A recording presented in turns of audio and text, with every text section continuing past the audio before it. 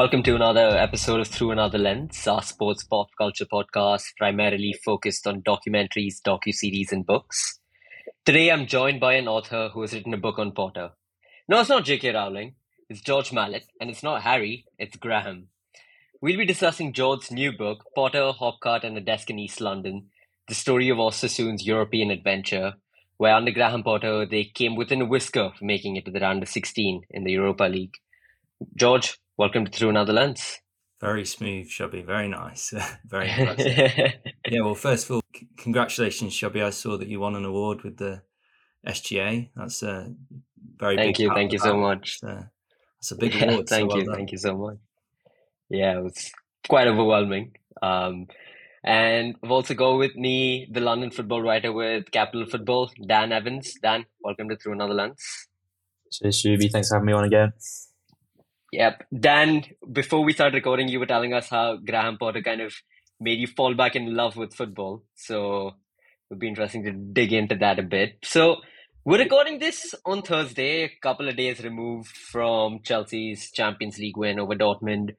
Arguably Graham Potter's biggest win as Chelsea boss and perhaps his entire managerial career. So, George, I'm going to start with you. Is Potterball ready to go now? Is it there? Is this the Graham Potter we've all heard so much about? Yeah, I think with Potter at Chelsea, it's kind of like completely uncharted territory. I think we've seen what works with Potter, and that's Brighton, Swansea, Östersunds, and Leeds Beckett University, if you ever watch them. But it's kind of like getting players on his side, and he's a brilliant man manager, which just has a way of sort of motivating players that really has stood him in massive stead. I think in my book, it's not a huge tactical analysis of the way that Potter sort of brought about his team. It's about how they managed to sort of really get a complete diverse range of personalities and perspectives from all over the world with completely different backgrounds and managed to get them all on the same page. Now, obviously at Chelsea, it's a little bit different. We've got sort of superstars where one of Potter's big selling points at Östersund, and he said it openly, was he wanted the players, he wanted them to play well so that they got a move to a big club. And if you look at sort of around Europe, you'll see a lot of that Östersund side playing now at a decent level. You've got Simon Ghoddos playing at Brentford, Ken Sema playing at Watford. You've got Fouad Bashirou playing in Cyprus in the Europa League, and a whole host of others. That's a very long-winded way of saying I don't really know, but yeah, it's. I would like to think that Potterball could work big time for Chelsea, but will he receive the time to find out? I'm not so sure, but I really do hope so. So I'm going to go back a bit. How did this idea to, follow Graham Potter and Östersunds, how did that idea really come about? Yeah, well, so sort of going back to ages, I think I need to sort of provide a bit of context. I'm a York fan, a York City fan. So I've grown up watching them in the old Division 3, or more recently, mostly in the Conference or Conference North when it got really bad. But Graham Potter, when I went to my first ever York match, which was a 3-0 loss to Exeter City, Graham Potter was a guy with a big blonde mop who played left back, and obviously probably didn't play that well because we lost 3-0.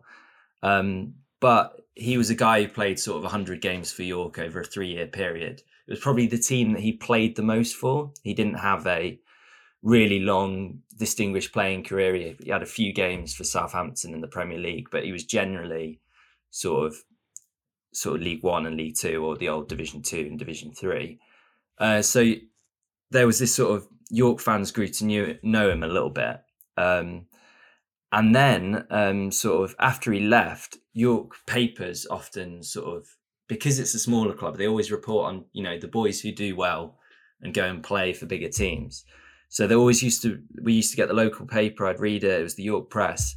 And on the back, there'd always be something, or occasionally once a year, there'd be something about something that Potter's doing. So the first year it was Graham Potter's taken over a Swedish fourth division side called Östersunds, and I probably didn't even read it. It was probably a line or two, and then steadily these articles started getting bigger and bigger and bigger, to the point where when Östersunds got promoted to the Swedish Premier League, I think it was the whole back page of the York Press. And at the time, I used to find that a little bit annoying, because I was like, no, they should be talking about York City, not Östersunds. But they steadily sort of kept on rising, and it kind of piqued our interest.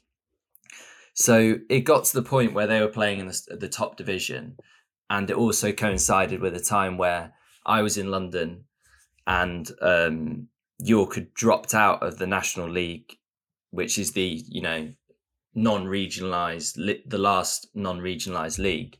So they dropped down to the National League North. So I could no longer go and see York.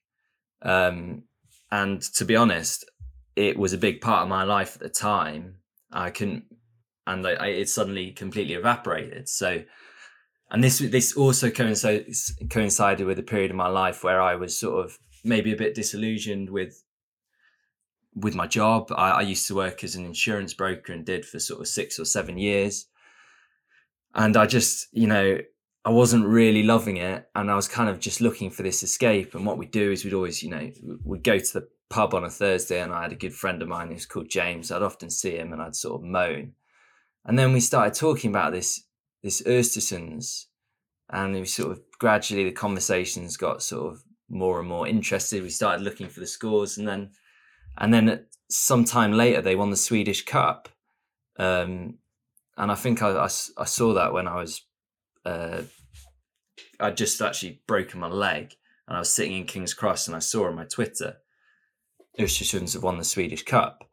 And then we realised that, they go to the Europa League. So basically it just started snowballing to the point where we thought, actually, maybe we should go and see these guys. So we sort of made an agreement that we would, and fortunately they were in a pretty decent group when they eventually qualified. They had to go through a lot of qualifying rounds. They played in Luxembourg. Well, their first round was against Galatasaray. So obviously you think that the adventure is going to completely end just as it starts, because Galatasaray are obviously, I think they've got to a Champions League semi-final. I think they've won the most amount of Turkish titles. That's correct in the book. They might not have in my head, but the book says whether they did or not. But yeah, so this started snowballing massively, and they started getting a bit of attention, and then we sort of went, absolutely loved it, and sort of continued the journey following them, meeting. I mean, Östersunds, for a bit of context, is a tiny town in the middle of nowhere in Sweden. So if you're based in London and you think Inverness is far away, because it's miles away, well then double that again, and that's where Östersunds are. But the difference is, in London you've got cities along the way. You've got Manchester, Edinburgh, Aberdeen. You've got all these reasonably big places. But in Sweden, it's all basically located in the south of the country with Stockholm. So it's called the Winter City, or the Vinterstaden, and it's just a town in the complete middle of nowhere. And I realised that I've completely gone off on. You said how we got into it, but the reason I was saying that is because it's a tiny town, so that when you go to your first match, there aren't many people. It's not a massive community, so you sort of start to see the same faces, and then you get a sort of reputation as the English people, or those two sort of strange, short English blokes. And conversations go from one to the other, and then before you know it, you actually feel part of the community. So yeah, that's how it's kind of all snowballed and how it all started. It was just a distraction from our jobs at the time. But what we didn't really realize, or I didn't realize personally, was how much meaning I was gonna have along the way. You were kind of searching for this elixir, which you didn't really know what it was. But you'll at the end of the book, you kind of do get that moment where it just kind of all makes sense. And that's kind of the moment where they go to the Emirates and they go 2-0 up.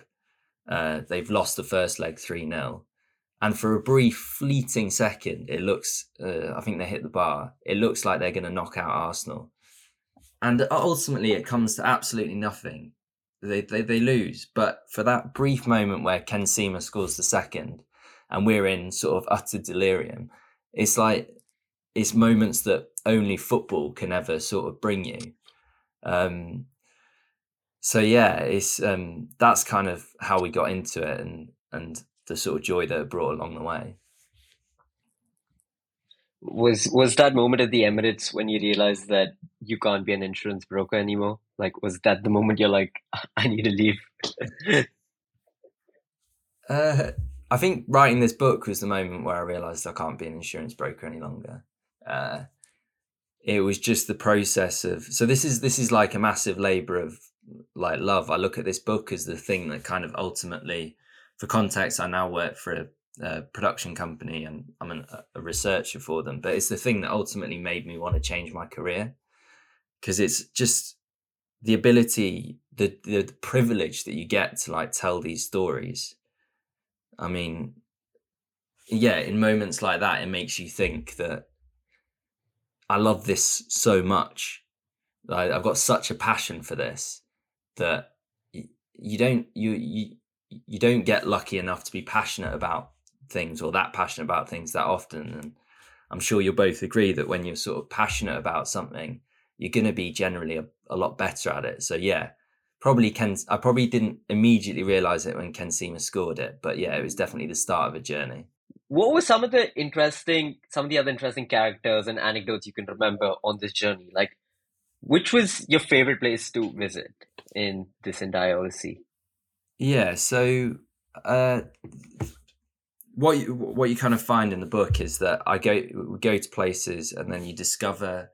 So there's a lot of sort of tangents and stories along the way. So probably the best example is when we went to Bilbao, and we met these Swedish guys, and we were looking, or the Swedish people, and we were looking for a bar late at night, and there's nothing really open. And we go down this sort of street, and then we see this sort of shining light, and there's one bar with a few sort of older guys outside it. So we get there, and then it's called the Kendall Bar, and we're like, well, Kendall is in Howard Kendall Bar. So we go in, and there's a cocktail there bearing his name, and there's a picture of him above the bar. So we're like, well, what's the link with Bilbao and Howard Kendall? And then it got us into speaking to the people outside about how Howard Kendall in sort of 1984, when he was manager, or 1985, in mid 80s, let's call it, he just won the league twice in 3 years for Everton. He'd beaten that famous Liverpool side to the title, and he completely revolutionised the Everton side, and it's probably one of Everton fans will see it as one of their sort of fondest teams because it was so successful. They won the European Cup Winners' Cup, but then Heysel obviously happened literally days after they won the European Cup Winners' Cup, which meant that European teams were banned from Europe. English teams were banned from Europe. Yeah. European teams being banned from Europe would be quite a big problem, but yeah, it meant that his team, which Howard Kendall regarded as this team that he always said his main ambition was to win the European Cup. He talks about it with such like fervor and passion, and you can see it. You can see him talking 20, 30 years about the sort of heartache that he couldn't take that Everton team to Europe and try and win the European Cup. But anyway, he wants to try and win it. So he goes, and you discover the story of how he got the Bilbao job in the first place. So Bilbao rang up Liverpool. They rang up the Liverpool chairman, and they said, can we have your manager? And I think it might have been Bill Shankly at the time. or whoever it was at the time. And then he says, no, he's not going anywhere. But the Everton manager, why don't you give him a ring? And obviously that's quite sneaky for a Liverpool chairman to try and get the best Everton manager probably in their history to leave to go to Spain. So he does, and they end up meeting in Bilbao, and then they have this. Admittedly, it's only 18 months where Howard Kendall's at Bilbao. But he creates such a sort of relationship with the fans that we were speaking to outside that bar that he's still remembered 30, 40 years on. I mean, these are sort of guys in their mid 60s or late 50s whose their first memories will be watching that Howard Kendall team for Bilbao. And they've got that affection. And then there's the stories that we hear about him as manager of Bilbao along the way. Stories that are basically just based in sort of friendship and just being fundamentally sort of good people, and how sort of an industrial town in northern Spain, when Howard Kendall can't even speak the language, he gets this unlikely partnership, which admittedly doesn't bear fruit on the football pitch so much. He leaves after just over a year, but it's sort of the relationships and the legacy that he leaves behind, which sort of we'd only ever find out about. Well, obviously I can read books and I'd have found it out separately, but it was because we went to that random bar that had that shining light and had those conversations with the locals. Dan, I'm going to come to you about when Potter arrived at Swansea. What was the reaction when he arrived? You know, can you just take me back a bit to that? What did the fan base think? What did you think? And a bit of what was that season like with him? So he came in the summer of 2018, and Swansea had just been relegated from the Premier League. And the last few years in the Premier League, there was some sort of great escape kind of seasons, but overall it was quite miserable. Like, the football was pretty bad. There was a lot of players not contributing a lot. And those were the players that Potter kind of came in and had to deal with, get rid of, or either try and motivate to get back in the team. He completely sort of revolutionised how the team was playing, back to sort of this idea of a Swansea way, which Roberto Martinez had started about 10 years before. And he was really, at the start there was problems. I think the big squad turnover meant that it took longer than people would have liked. You look at the Championship now, it's the teams that get relegated from the Premier League that are at the top of the table because of the parachute payments. The Swansea didn't really use those to invest in the squad. They just kind of used them to service the debt that had been accrued in the Premier League. Up until Christmas time, it wasn't particularly spectacular. You could see that he was trying to sort of integrate these new ideas, trying to get players who were a bit uncomfortable playing out from the back or keeping hold of possession for 60, 65% of the game. They didn't look right until sort of the springtime. And then there was that really memorable game against Man City in the FA Cup where Swansea went 2-0 up, scored an incredible goal, starting with the goalkeeper, about 10 passes maybe, and they ripped Man City apart. And I think that was the year that Man City got 100 points, or the season after that. So they won the Premier League that year. And that game was wow, this guy is clearly an incredible coach. I'm sure Guardiola said some amazing things about him afterwards. And then from there on out until the end of the season, we played really good stuff. Even if we were losing games, we were still passing teams off the park. And it kind of became clearer and clearer that we need to do something to hold on to this guy, or someone else is going to take him soon enough. And then I think it was about a week after the season ended, Brighton came in, and yeah, it was pretty hard to take, really. But that year was incredible, just how the team progressed, just how he got you feeling connected again to the club after such a difficult 3 or 4 years.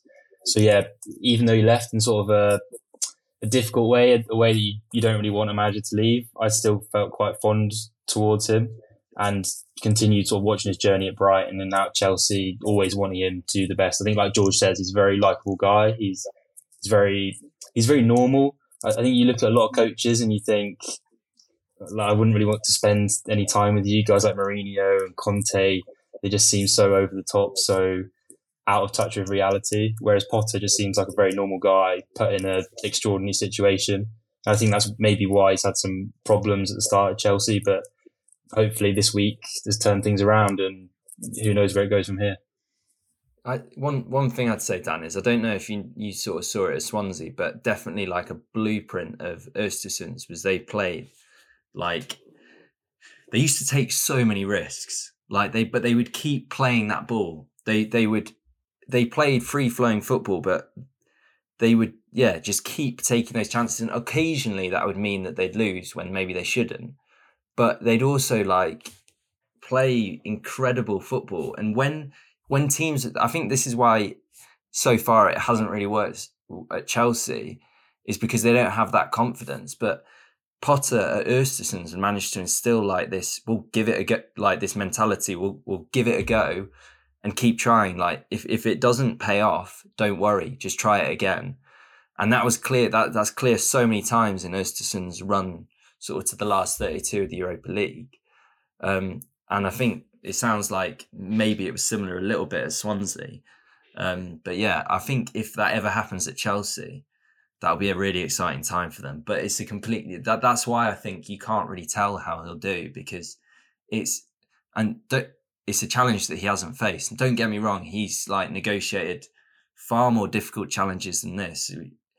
Like in terms of, playing, when he first started playing at Östersunds, he conducted training outside and it was so cold that icicles formed on people's eyebrows. And he talks about how a ball would flick past an eyebrow and then take the eyebrow with it. So he had to start training indoors. And there's the whole sort of story about his culture academy. I don't know if you've heard about this at all, but they basically made the players, they wanted to get them out of their comfort zone. Obviously, it isn't something that he's done since, and it was kind of partly down to the chairman as well. But they got them to they got them to perform Black Swan as a team. They got them to do like rapping, like proper rapping performances with like 200 people watching, and like sing and all this stuff. Basically, they got them to be really like, I'd absolutely hate it, but like just step outside their comfort zone so often. Maybe they could do that at Chelsea. Actually, they could try and force them to do some of this stuff, but it probably doesn't work when you're getting paid 200 grand a week or whatever. But yeah, I think he is amazing at sort of taking the pressure off the players. I think he creates this sort of we're all in this together atmosphere, and I think, like you say about doing the productions of Swan Lake and all that sort of thing, he hasn't brought it over to the UK, because I think that managing Championship, Premier League players is just completely different to sort of the fourth division of Swedish football, right? You can't really get the same buy-in from the players with that sort of thing, but I do think he is incredible at creating these atmospheres that players want to be in. I think if he gets enough time at Chelsea, we'll see that now. I think you've seen a lot of players come out and say we want to play for this coach. It's just difficult. I think with a squad that big, you've got to leave so many guys out every week. But I don't know. I do think he'll come good eventually. They've just got to give it enough time, which Chelsea traditionally don't really do. I want to get to this point, which I think both of you brought up, about the way, even at Östersund and at Swansea, he kind of brought the club, he brought the community together. He had everyone invested with what's happening in the team. So I kind of want to understand, how does he go about doing that? Dan, I'm going to start with you. About how did he bring everyone together at Swansea? I think it's because he just talks about football in quite a simple way. I think some of the big Chelsea writers haven't really liked that in his first few months there. Like, they want sort of the big quotes to come from press conferences. They want him to say sort of outlandish things so it makes good copy. But at Swansea, what was great was that he sort of connected with the local community. He got this idea of how the fans wanted the team to play, and he said, like, you've got to buy into it as well. You can't expect us to be up the top of the league all season with a team that's basically made up of academy players, made up of guys who weren't playing at all in the Premier League, but have now been like sort of central to how the team want to play. So I think he created sort of a narrative around the team that was really easy to buy into. I think he kind of did similar at Brighton, where he goes there and it's quite obvious that he's got to change the style of play from how it was with Chris Hughton, where they were doing quite well in the Premier League, but playing a sort of reactive defensive style. And it came over time. I think he did get quite a lot of patience at Brighton at the start. And then I think we saw in his last season, the start of the current season, when he started really well, that these things pay off over time. I think you've got to be able to see that progression to buy into the story as well. And I think, again, like with Chelsea, we just haven't had enough time yet. Yeah. I think I know that Potter's got a much bigger team around him, but I mean, I think fundamentally, it's testament to all the players playing in the top leagues around Europe that used to play for Östersunds, that he is a ridiculously good talent identifier. He has obviously got a real skill in spotting ability in those players, and often players that sort of maybe have been rejected from others. Obviously, that's difficult at Chelsea. How do you do that when not too many of those have been rejected? Although saying that, Koulibaly, when he was 17 or 18, got released by, is it Lens or Lens? Or sorry. So he's kind of had that journey, but obviously he's since played 9 seasons at Napoli in the Champions League. But so he's a great talent identifier. He's obviously a great motivator. You can kind of see it in the way that Kai Havertz talked about the other day, saying, yeah, as you said, Dan, we really want to play for him. I think he said there's hundreds of coaches that think that they're as good as him, but they're not, and he's our manager, which is a really nice thing for them to say. So he's the motivator, he's the talent identifier, and then eventually, I hope that we will see it at Chelsea. But he does have a pretty sort of relatively rigid philosophy. He likes his teams to play, as you say, should be potable. He likes them to play free-flowing, play with freedom, essentially. And they haven't been able to do that when you're on such a sort of losing streak. But he did that at Östersunds, and then hopefully, if he's given time, he'll be able to do that at Chelsea too. You know, Josh, the way you've described Östersunds, the town itself in your book, it kind of reminded me of, have you seen The Girl with the Dragon Tattoo? You know, the Swedish town he is in? Like, that's how I'm kind of imagining this place to be. And so I'm just trying to imagine how he kind of brought everyone together in this cold, frigid town, which is quite interesting. Just with Östersunds, they've kind of got another dynamic. They're a club which has only existed since 1996. They're sort of an amalgamation of 4 different clubs. And also, they have never, ever, ever played at this level. So can you imagine a town which is 100,000, you're completely isolated from everyone, and then suddenly you go on this ridiculously incredible adventure? I mean, that is so exciting. And I think you could see it in their fans across Europe. I'm going to come to you at this point, which you brought up at the start of the podcast, where you said that he kind of helped every player kind of improve and allowing them to take the next step in their career, right? Like the next progression, and how he can't do that at Chelsea now. In some ways, isn't that the case for Potter himself, right? Like he's always been moving up and, trying to make the most out of just minimal resources. But here he has everything at his disposal. And I guess that's where you have kind of some of the naysayers coming in and saying, is he built for this type of environment?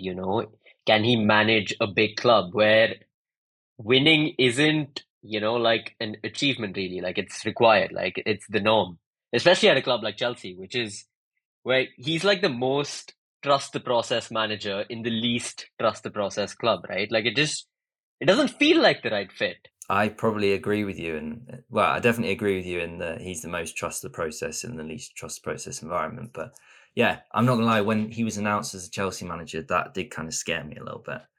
I was like, that is not the club. I know you get, but saying that, what club is the next club that he would have moved to?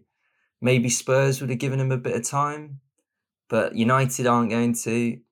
I'm not saying the City job was anywhere near available. Arsenal, Chelsea was probably the only avenue for him at the time. Can you reject the Chelsea job realistically? It's hard to know as well, because this is a sort of slightly different Chelsea. Obviously, new ownership. They were kind of quite ruthless with Tuchel, you feel, in the summer. But was that just more of a personality thing? Because I think they have sort of stuck by Potter in recent weeks when Abramovich definitely would have pulled the plug, right? Abramovich would have got rid of him, called up Gus Hiddink and been like, can you come and sort this out for the rest of the season? Whereas it seems quite promising, but I think that Dortmund win this week has helped him a lot. Like, I think that surely gets him till the end. Well, hopefully gets him till the end of the season at least. And then he's got a bit more time, hopefully get rid of some of those players. And then the squad's easier to mould and work with going forward. Yeah, definitely. Well, fingers crossed. I just don't want him to get just to the end of the season. So we'll probably know in about April, basically, whether he's going to be there in September, don't we? Yeah, I think so. Yeah. When you saw him at Swansea, did you see him going to the very top? Did you think that, yeah, this is a top six Premier League manager who can, fight for Champions Leagues? Like, he is that caliber. I think it's tough to say. I think I could definitely see him moving up to the Premier League, but it's so rare that top six teams take managers from within the Premier League. I think this Potter sort of experiment with Chelsea is a big deal for guys like Thomas Frank, like De Zerbi now at Brighton. Like, do these guys now get a chance with Spurs or Man United or Arsenal when those jobs come up, or are they going to just keep going back to the same sort of big name guys? They're just on the roundabout like Conte and Mourinho. But back at Swansea, I don't know, when you're in the Championship, you're never really thinking any of the managers or any of the players are going to end up at Champions League level teams, because it just feels a mile away. Like, I remember going to Wigan on a Tuesday night in October or something, and we drew 0-0. We nearly lost because we'd been playing out from the back. We gave the ball away in like the last 5 minutes. I think Will Grigg hit the post rather than find the back of the net. And at that point, you're not thinking, wow, this guy is definitely going to manage in the Champions League one day. You're thinking, God, he's really got to stop us playing out from the back like that. We need to sort of hang on for these points, start moving up the table. But he definitely had something from the start. He had something that was different to most of the other managers we've had. And let's say if, hypothetically, Chelsea get rid of him end of the season, what lies ahead? Is it back to like a club like Brighton in the Premier League? Does he move abroad?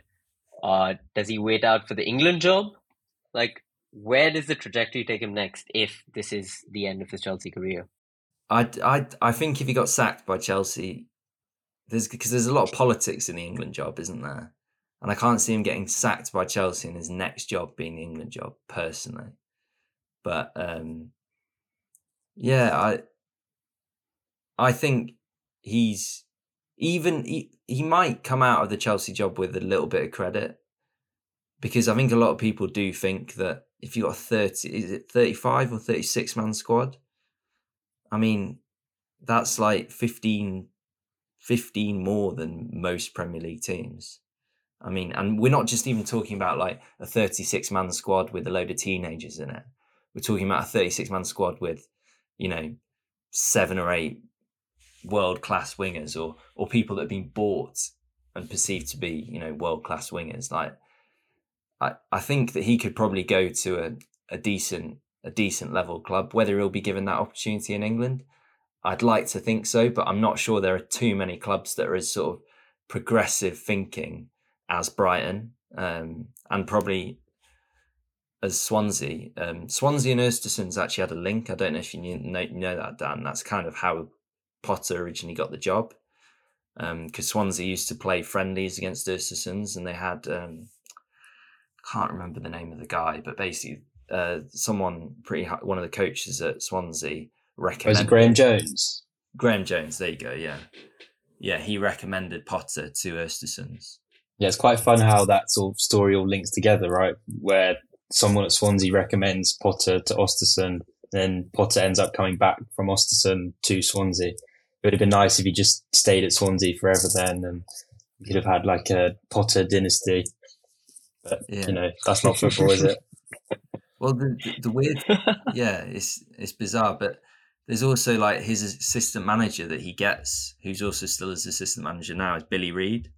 And Billy Reid had just spent 7 years as a manager of Hamilton Academicals. He'd taken them to the Scottish Premier League. Admittedly, they dropped out since, but this is a guy who was a manager who took the step down to then go and become an assistant manager in Östersunds. Like, weird how it works out. It's mad. But can you imagine I think that shows a lot about Potter and the way that he could have sold the project alongside the chairman to Billy Reid and to the others that joined him eventually. Yeah. And you mentioned the chairman there, Daniel Kindberg. I know he actually got sent to prison a few years ago, didn't he, for financial crimes or funneling money into the club. Do you think that sort of impacts the story in your mind, or can you detach that from the amazing run in the Europa League or that sort of thing? Yeah, obviously Östersunds since they play in the Superettan and they don't play in the top league in Sweden any longer. They almost got relegated from it last year. They just won in a relegation playoff. Some of the players do have sort of reasonably sad stories afterwards. I kind of talk about it in my epilogue. And obviously, Daniel Kindberg, there's a lot of controversy associated with him. But I don't really see... it doesn't take it away for me, because I kind of feel that club's more about, the fans that we saw along the way, the players that made up that journey, and Potter himself. Maybe it was enabled by a few dodgy things along the way, potentially, which maybe I need to investigate further. But yeah, you could probably make a very long epilogue on what's happened to Östersund since. But yeah, unfortunately, it's not with Graham Potter, so it's not the scope of my book. It feels like he'll fit right into the Chelsea gig then, hearing that. Before we wrap up, we're going to move to Consumption Corner. We're going to hear recommendations for what to hear, what to listen to, what to watch, what to read. Dan, I'm going to start with you. What have you got for us? So a lot of my I obviously read football stuff. I listen to podcasts and stuff, but I like to sort of disconnect from sport when I'm watching series or films. And I love going to the cinema, and Cocaine Bear came out a couple of weeks ago, and just the name made you want to go and watch it just to see if it's possibly as bad as what the title suggests it is. So I went last week, and I was kind of expecting something like Ted, maybe, where like this bear sort of becomes human-like, but it's not. It's just this horrible like horror film where the bear just gets really angry. I guess because he's on cocaine, like he just gets really angry, and it's not bad enough to be like legendary, like Sharknado or something. It's just meh. It's really disappointing. But you should go and see it just because of what it is, just because it's strange and a bit different. So it isn't so bad that it's good. It isn't even that bad. Yeah, it can't qualify as that. It's a bit too good to be that bad. But you should see it anyway. You should see it anyway, just to say you've seen it. No, yeah, I think seeing it in the theaters would be the move to see that. George, what about you? Yeah, you asked me a bit earlier, so I actually had a think. And one thing that it's not really a sports doc, but it was a doc that I watched reasonably recently, which really sort of had an impact on me. And that is, it's called The Last Mountain. I think it's on the BBC at the moment, but it's basically the story of a mother and son who 20 years apart. I'm not sure whether I should tell you because I don't know whether it spoils the doc, but basically it's a climbing documentary with the most incredible access that you'll ever see in a doc. You will see scenes in it where you're like, how was the camera there at that point in time? And if you watch it, it'll make sense. And the reason I'm not saying is because I don't want to spoil it, but it's basically about a famous climber who I think was the first British woman to climb Everest, and she died, and it's about her son who is taking those next steps or trying to follow in her footsteps. And yeah, if you ever watch it, you see the access that the documentary maker has got, and it's ridiculous. It's harrowing, it's sad, but yeah, it's a really worthwhile watch. even though I haven't really told you much about what it is. That's such a contrast from Cocaine Bear to this really intense documentary. I love the range we've gone here. So I recently started reading The Glory Game by Hunter Davies. Just been hearing a lot about it. It's written in, I think, it's covering, I think, Tottenham's 72 season, where this journalist kind of spent the whole year with the team, traveling with them, had all access. It's kind of like All or Nothing in the 70s. Not a TV show, but a book. And it's supposed like it. People say like it, it changed journalism and like kind of revolutionized the whole game. So yeah, started it about 20 pages in, and maybe a future somewhere down the line would actually like to do an episode on that. Because it's considered one of those great legendary football books. So maybe we can see if it holds up all this time later. But that brings us to the end of this episode. George, Dan, thank you so much for joining me on Through Another Lens. This was a great chat, and hopefully Potter continues for some more time, and maybe, George, you can do a sequel to your book. Yeah, Viva Potter.